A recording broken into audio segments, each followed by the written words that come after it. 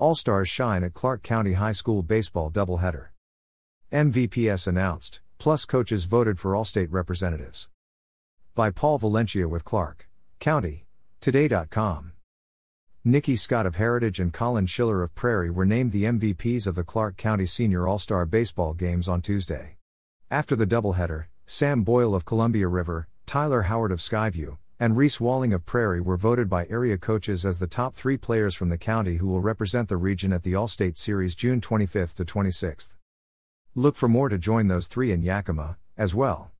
The voting process allows for Clark County to select 10 nominees for the All-State Series. The top 3 are guaranteed spots at the All-State event, while the other 7 could be selected. The other 7, listed in alphabetical order: Adam Deeney of Columbia River, Braden Jetch of Battleground, Drew Hancock of Camas, Kyle Mamarian of Skyview, Scott from Heritage, Schiller from Prairie, and Casey Struckmeyer of Columbia River. Tuesday's doubleheader, held at the Ridgefield Outdoor Recreation Complex, showcases seniors from baseball teams throughout Clark County, all wearing their school uniforms. For Scott, it was a memorable end to his high school career in Clark County, a career that took a long time to get started.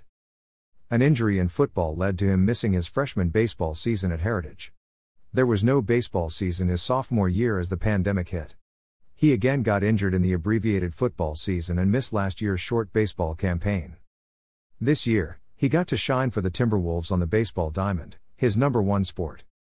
"All I've been through, and all the hard work I've put in, it just made everything worth it," Scott said. He is grateful for being healthy, and it was special being named one of the 2 MVPs of the All-Star Games. He had 5 strikeouts in his 3 innings on the mound. That included striking out 3 in a row with a runner on third base. Scott plans to play for St. Martin's University in Lacey next academic year. He wants to major in computer science. While it was frustrating to go through all of his injuries, he always knew things would work out if he continued to work hard. "I just tried to look at the bigger picture, try not to be in the moment so much," Scott said. "Think about how the hard work will pay off at the end."